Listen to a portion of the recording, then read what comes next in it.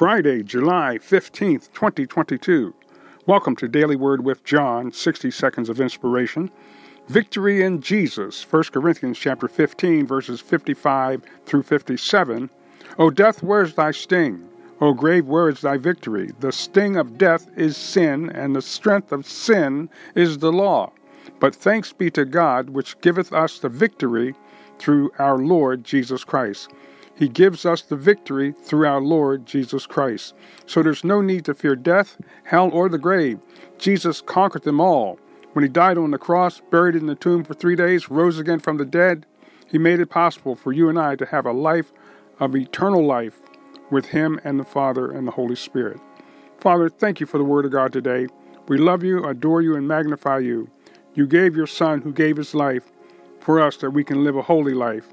We thank you in Jesus' name for saving the lost, healing the sick, and delivering those that are bound. In Jesus' name, amen.